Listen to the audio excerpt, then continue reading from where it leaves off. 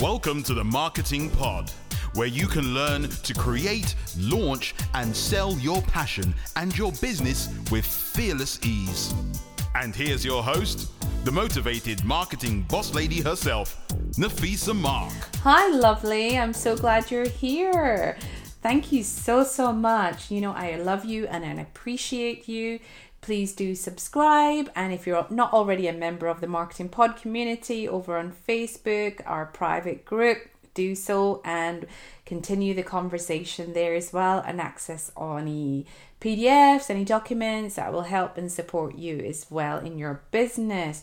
So today we're going to talk about how to plan your blog content so always know what you are going to talk about, what you're going to write about, so you're not feeling flustered, you're not feeling frustrated and overwhelmed in your blog. So let me start off by saying this. So, it all comes down to planning, right? It all comes down to who your ideal client is and planning around your ideal client, right? And what I mean by that is that in business, especially if you're a new business owner, you may not know who your ideal client is. And it's so super essential to niche down on your ideal client, exactly who you are serving. Why are you serving them? Is it in alignment with what you're doing, what you're a specialist in? Ask yourself those questions, write down, focus on that. I mean, for example, with myself, I serve online business owners, coaches, healers, service providers, even product providers, but I'm very focused on female-based entrepreneurs who are really just starting out in their business in the online space. So that is my ideal client. And I talk to them all about marketing, growing your business, growing your communities, selling. So it's very much focused on my area of specialism. So, and just like, for example, if you're a massage therapist, what would you talk about on a daily basis? The aim of the goal is to sell your massage therapy. Maybe you have a massage course as well. So all the blog content has to be focused around the healing and the value that your client wants, right? Would they want to know more about, the types of massage therapy that you offer? And the benefits of, a neck massage, for example, the benefits of, I'm sure, if you're a massage therapist and listen to this, you've got lots more, content ideas around that, but really focusing on your ideal client, right? What they want to hear. What is it, the value that they're going to get and the transformation that they're going to receive, right? So really focus on that. I mean, if you're a business coach, really, your clients are looking for growth and visibility, right? So what is it, the transformation that you can create in the type of content that you can write to them on a weekly, daily basis, whatever schedule you have. So focus on that. Maybe, give yourself a challenge. So number one, I'd say just focus on your ideal client, focus on your niche, and then get a piece of paper and write down like maybe 50 ideas of what type of content or what are the ideas that your ideal client want to hear. So some of the things I've already mentioned as examples, but keep going and really drill down. And then, you can scale back or you can cross out all the ones that are not relevant, but just start, getting your mind around thinking around different types of blog content. And then, just write it all down. And then what we'll do is then next is put it into some sort of planner that you can stick to, right? And so if you have a little schedule that you can commit to, let's say be it, weekly or twice weekly or fortnightly, whatever you feel comfortable with, is you are going to put that on your schedule. So a lot of times my clients either use Trello or like Asana, which are like, online tools, project management tools, task, kind of like crushing tools in a sense that really help them really focus and really get them to deliver what they want to do.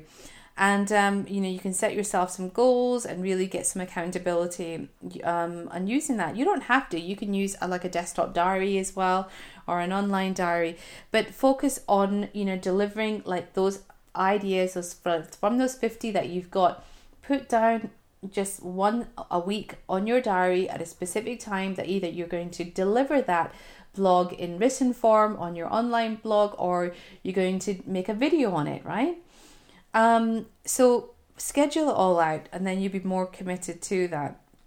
So, once you've got your ideal client, you've got your blog ideas written down, you've got your planner, and then it's really focusing on, how you can actually maximize that value in that blog. And what I like to do is content repurposing. So if and a lot of the times, the overwhelm kicks in because a lot of, my clients or a lot of business owners feel that they've got to be everywhere online. They've got to be on social media, on all the channels, Facebook, Instagram. They've got to, come up with creative content all the time. And it's not all about, listing out all your 50 things that you've written down in one day. Really focus and leverage on content repurposing. So if, for example, you've spoken about how to grow your community in a few easy steps, or the benefits of a neck massage, or how to clear a negative energy in your space, or whatever you are in terms of what service you provide, or even product-based business as well, whatever it is that you do. I'm not going to focus on your specialism ideas here. I'm really focusing on how you can actually have the idea of a content and then content repurpose it. So if you've got written out your blog, you can actually repurpose it by vocally communicating it in a podcast format like I'm doing here, or you could actually go on Facebook Live and go on video, or you can actually just create a video and post it to your website, to your YouTube channel. Really use the leverage of content repurposing, because it saves you a lot of time, it saves you a lot of overwhelm, it saves you a lot of stress as well. And then your ideal client, if they are searching for you, they'll know that they can see you on video, they can go on your YouTube channel, they can go and read your blog post, and in their eyes, they are seeing your expertise in a variety of different formats. And that's what it's all about, is you positioning yourself as an expert to them, right? I hope that makes sense.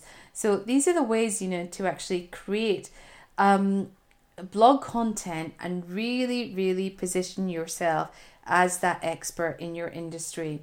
And then, and remember still, you've got all those ideas that you've written down in your notebook that you can actually keep doing, that keep, just picking those ideas out, and on a weekly basis, you can pick and choose as what you want to do. You can either, as I said, your blog post, YouTube channel, whatever it is, and really, start teasing people with content, teasing people with the value that you deliver.